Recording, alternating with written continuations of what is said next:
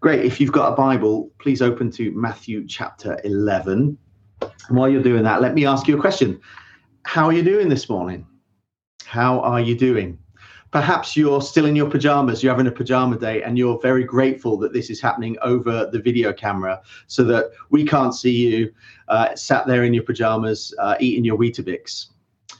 Maybe you didn't make it this morning and you're catching up during tea time before group so that you've got something to say at group, and now you realize that actually it's RBT this week and you haven't read Acts yet, and so now you're panicking.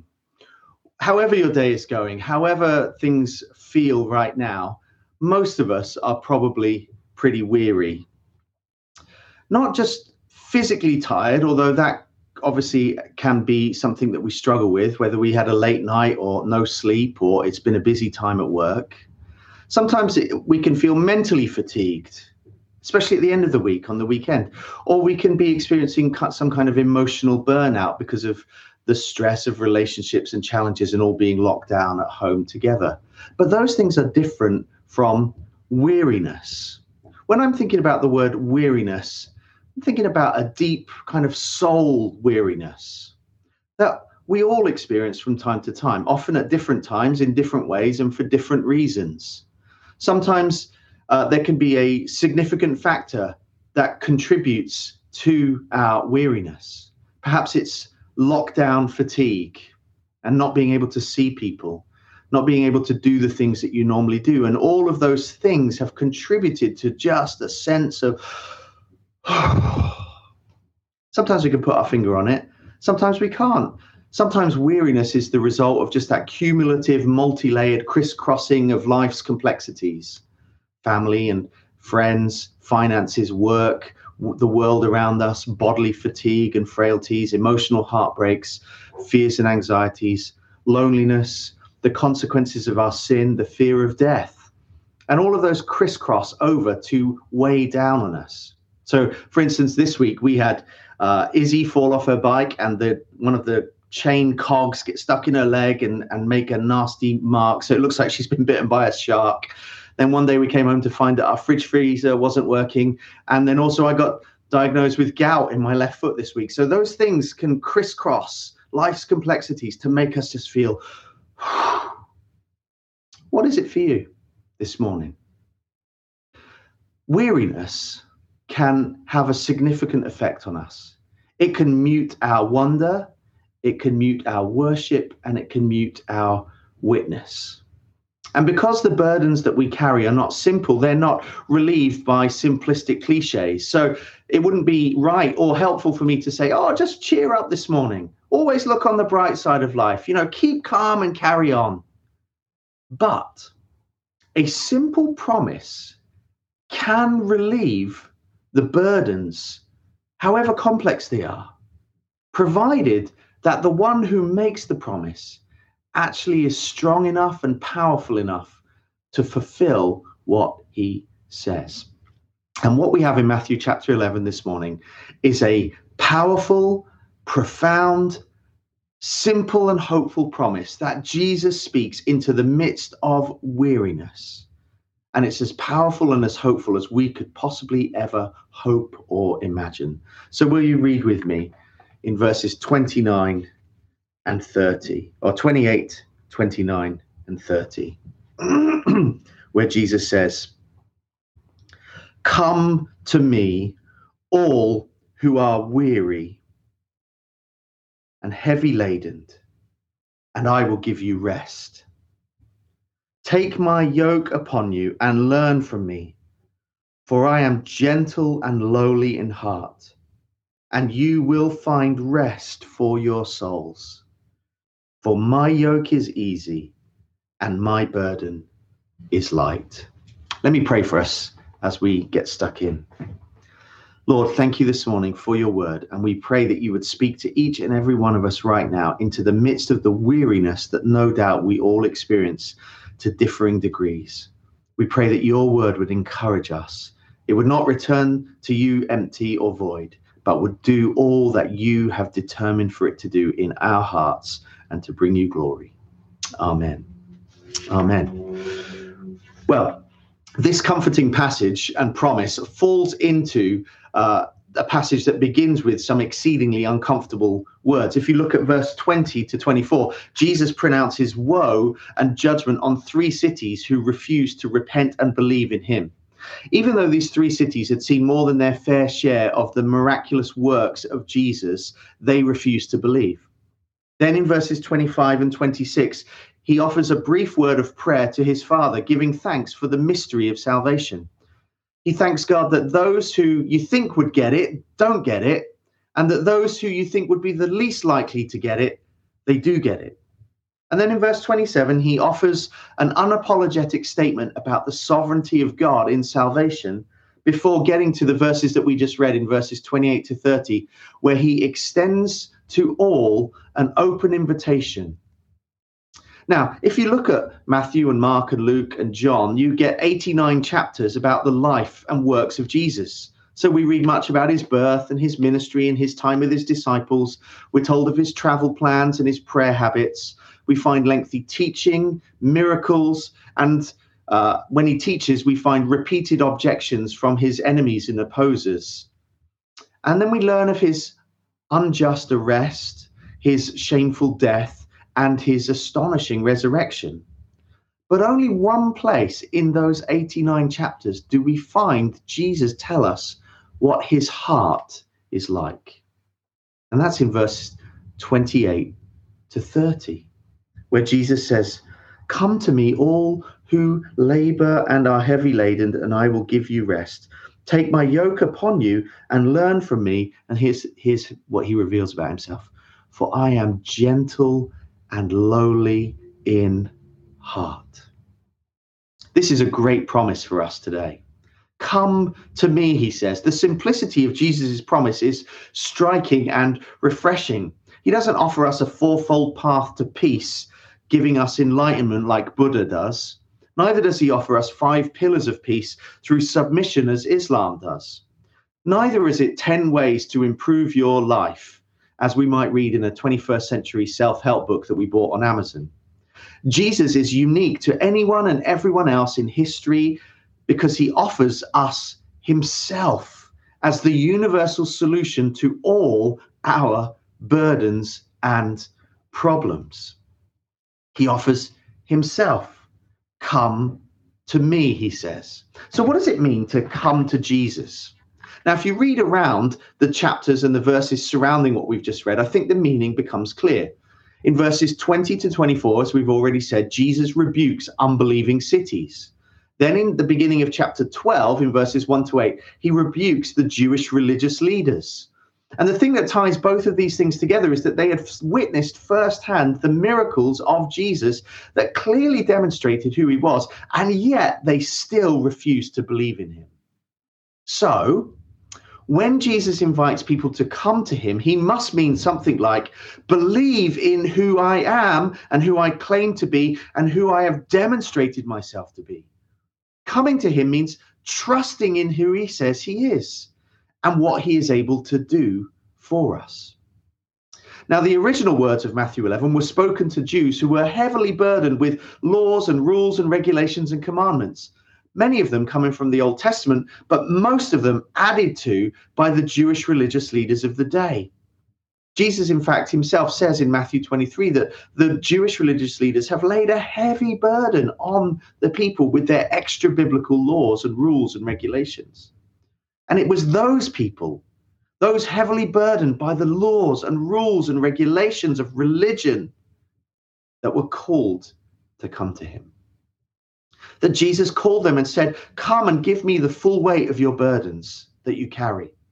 Come to me and give me the full weight of the guilt that you feel because you're not matching up to other people's expectations, to the Pharisaical moral standards, that you feel guilt because you have an inability to obey and follow the law in your own strength, that all of your self-righteous efforts are useless and worthless.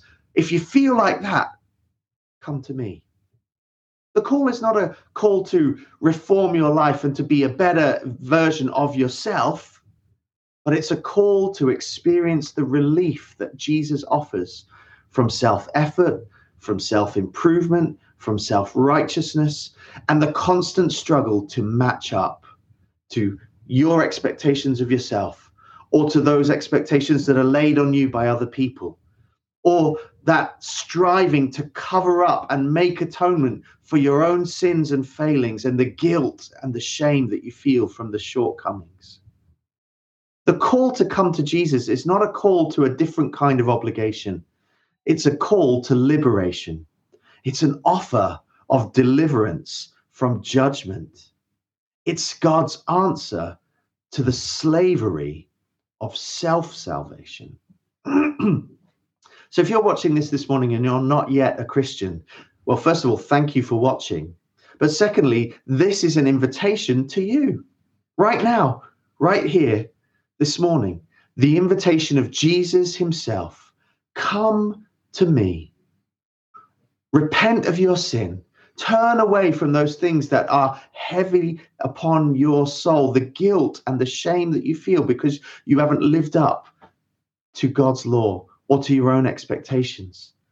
And renounce those things and renounce your self-effort and self-reliance. Throw off your pride and self-salvation and rest in Jesus, for he gives exactly what we need at the very deepest level.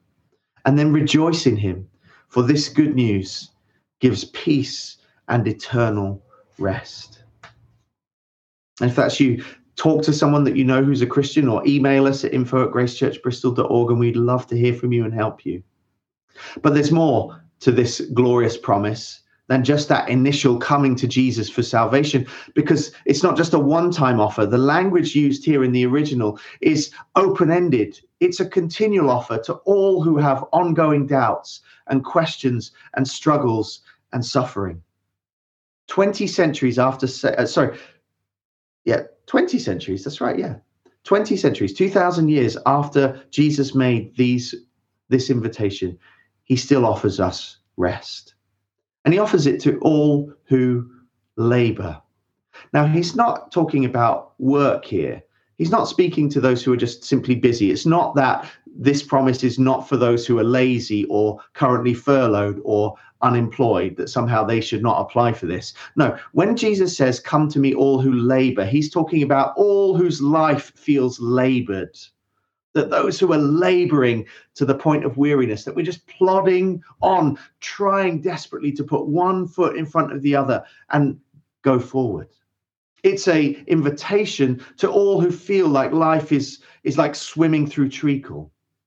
It's an invitation to all who feel like life is like that, a giant game of whack-a-mole. Do you remember when you go bowling, you have the game and the moles pop up in the holes and you've got a hammer and you have to whack them down. As you whack that one pops up here, and you whack that one and one pops up here.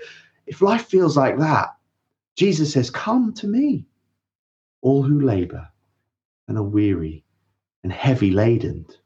That word heavy laden means all who feel overloaded, all those who are carrying baggage and burdens, whatever it might be, however big or small it might be, but it feels too heavy. That it's, or if it's not too heavy, it just feels too awkward, like somehow you can't get your arms around it. If life feels like you're juggling with 8 balls, but you only learned with 3 and you keep dropping them, that's who Jesus is encouraging to come to him. Now, the type of burdens and the type of labors are not specified because it's open-ended. It's all burdens, any burdens. It's your burden and mine too. So if you feel like that this morning, it's good news. Jesus says, come to me and I'll give you rest. Let's think about that bit of the promise. I will give you rest. Literally, it means I will rest you. So what is this promised rest? Well, it's not the cessation of work and labor, because he goes on in verses 29 and 30 to speak about a yoke and a burden. So it's not a promise of just paradise. Put up your feet, get out your cocktails, enjoy the sunshine and have no worries. It's not exemption from life. It's not exemption from hard work or service. It's not a call to carefree, careless living, but it is a call that he will give us the rest of our souls. It's not even bodily rest that he promises here. He promises soul rest. Actually, the word rest is a agricultural and technical term. It was what farmers did when they laid a field to fallow. So my granddad was a farmer, and we would often go and visit him in Lincolnshire. And he planted wheat and barley, and there were fields upon fields of wheat and barley. But there was often fields with nothing. He would plough the fields and then he would leave them, and that's because those fields were left to fallow. That he wouldn't plant any seeds or crops because he was giving that field time to regain the nutrients in the soil, time and rest, so that next time he planted, when the work returned to that field, it would be in a better place to produce a harvest that he desired. That's what Jesus promises us here. It's a fallowing, a resting of our souls, soul refreshment, a chance to regain and be re-energized in our innermost beings, a chance and an opportunity to stop running and to begin resting, to spend less time doing and more time delighting in him. That's why we're excited, as Peter mentioned in the announcements, to spend 4 weeks in Vital Life classes going through this book, enjoying God, because that's what this book is intended to do, to help us to enjoy God in who he is, Father, Son, and Spirit. So we're looking forward to that. So please get hold of a copy of this if you can, from 10 of those, or the Good Book Company, or even Amazon, and read it and be ready to join us. You don't even have to read it to benefit from the videos, but it would be wonderful to read it alongside that, because it will help us to experience the rest that Jesus promises us here. A rest that enables us to go back to the tasks of life with renewed energy and vigor and hope. For hope really is what we're after, isn't it? When we're frantically feeling the weight and the burden and the weariness of our souls, we want hope. When we feel restless, we want hope. And the world knows this because it markets hope for us all day long. It says you can find your hope and your satisfaction in a new car, or in a new house, or in a holiday, or new clothes, or in alcohol, or fun, or sex, or relationships, or Netflix, or whatever the next thing is. It promises if you just get the next thing, if you hope in that, you will experience rest. All of your striving and your problems will go away. And we do that and we realize that they're false hopes. They don't provide the soul rest that we're after.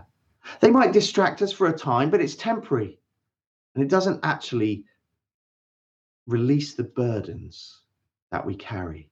It doesn't truly lighten our load. No, the word tells us that the burdened soul only finds true rest in one place. Psalm 62, verses 5-7, the psalmist writes, "For God alone, O my soul, wait in silence, for my hope is from him. He only is my rock and my salvation, my fortress. I will not be shaken. On God rests my salvation and my glory. My rock and my refuge is God." So here in Matthew 11, Jesus knows that he alone is our salvation, our fortress, our mighty rock and our refuge. Jesus here knows that he is the answer to every question and every concern and every fear and every need that we will ever have. So he simply offers himself comprehensively to us. "Come to me," he says, "for our hope is from him and in him, and we will find rest for our souls." So here's the rub. Are we going to believe Jesus or not? When our souls are burdened, here's the test. Will we do what he says to do? You know, usually we want to rest our souls on the knowledge of how and when our burdens will be addressed. When will this be over? When will we be out of lockdown? When will I be able to go back to work? When will I be able to book a holiday? When will this thing happen? Will my wedding happen? When will I know what life is going to be like in the future? We want to rest our souls in that knowledge. But Jesus doesn't provide us with those details. He simply says to come to him, and everything that we face will be addressed by resting in him.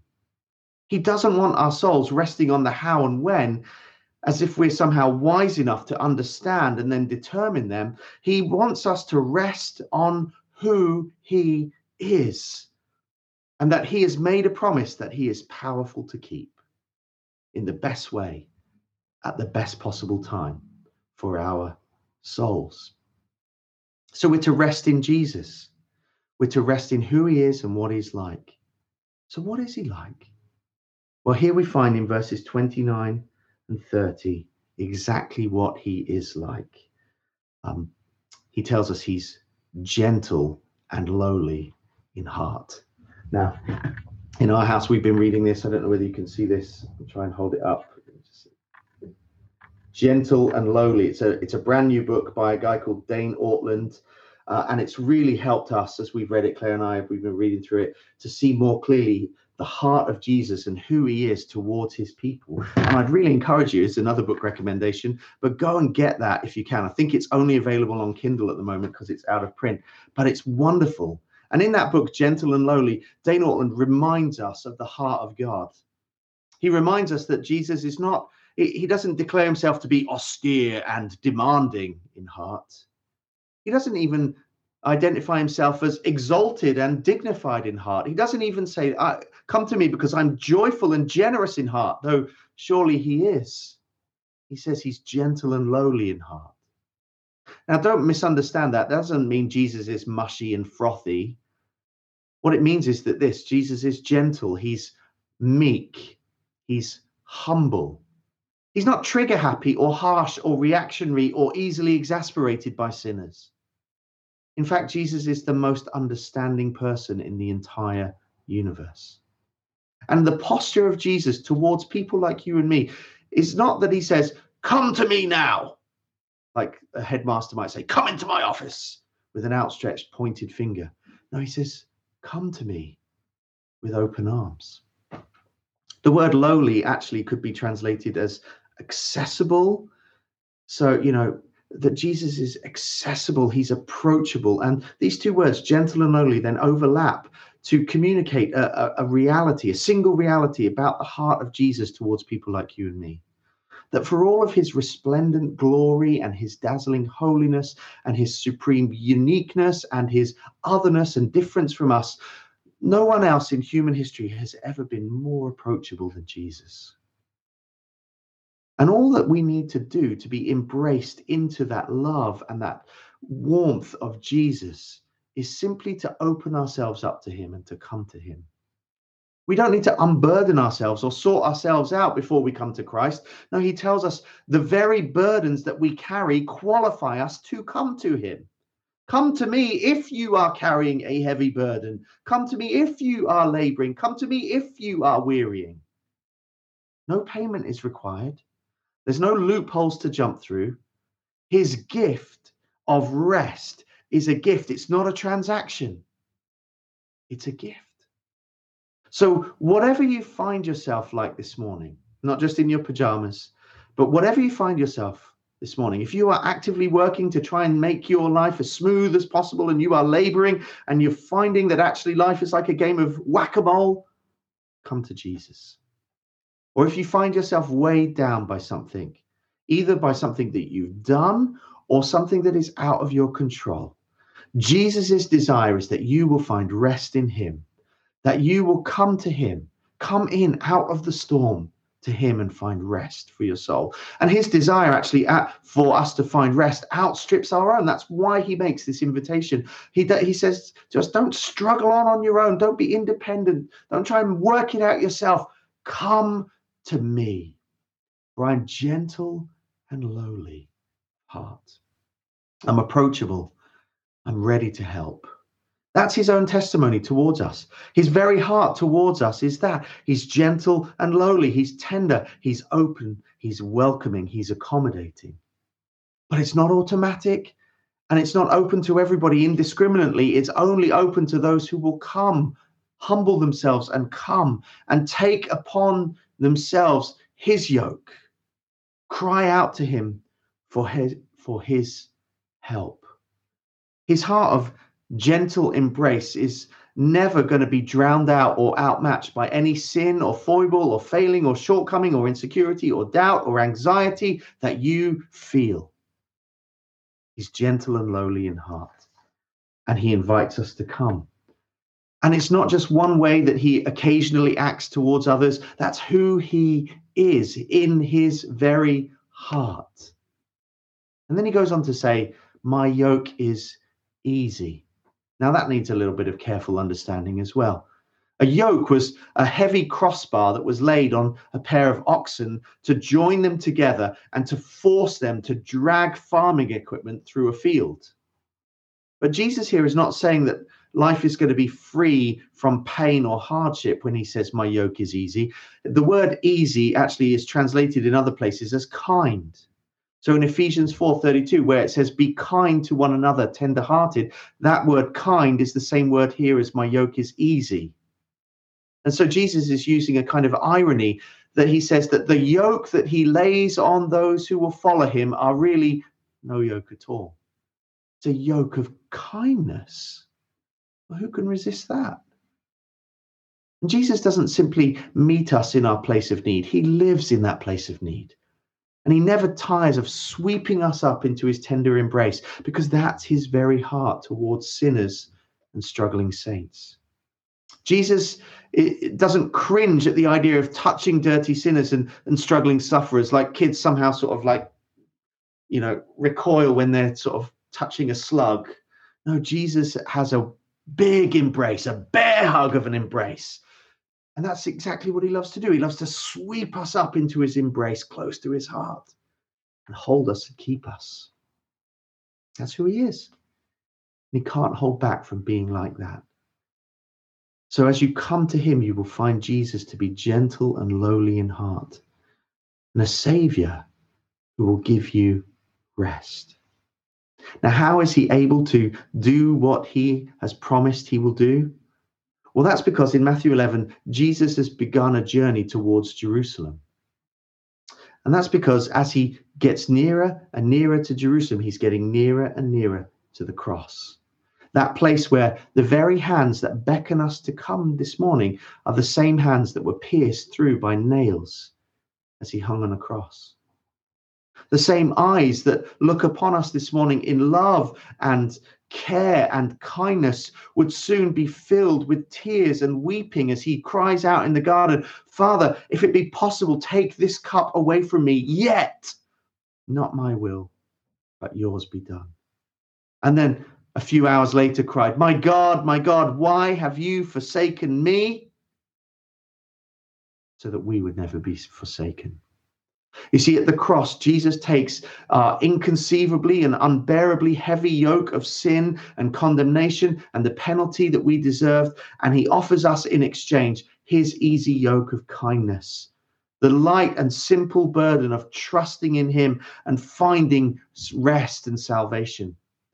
He does all the work, we get all the rest. And to add to that, his work not only fully addresses our sin problem, but it also provides the supply of every other need that we will ever have. So in Philippians 4, verse 19, Paul will say, my God will supply every need of yours according to his riches in glory in Christ Jesus. All we're required to do is to trust him. So if you're weary for whatever reason, however complex, Jesus invites you to come. He invites you to come for the first time, the 10th time, the 100th time, the 1000th time, the millionth time. Come, take his light yoke of kindness and believe in him and find rest for your souls. Jesus is one who promises rest to the weary and the heavy laden, and he's one who promises never to leave us or forsake us.